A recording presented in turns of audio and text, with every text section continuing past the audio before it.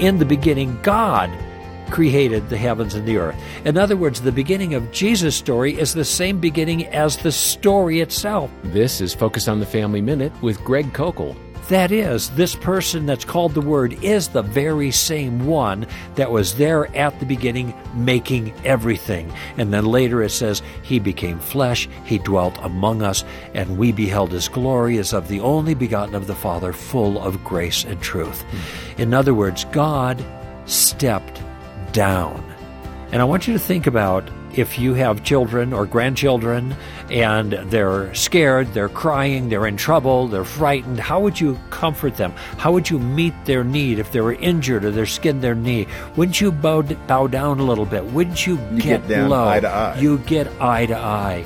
And this is exactly what God did. Hear more from Greg at FamilyMinute.org.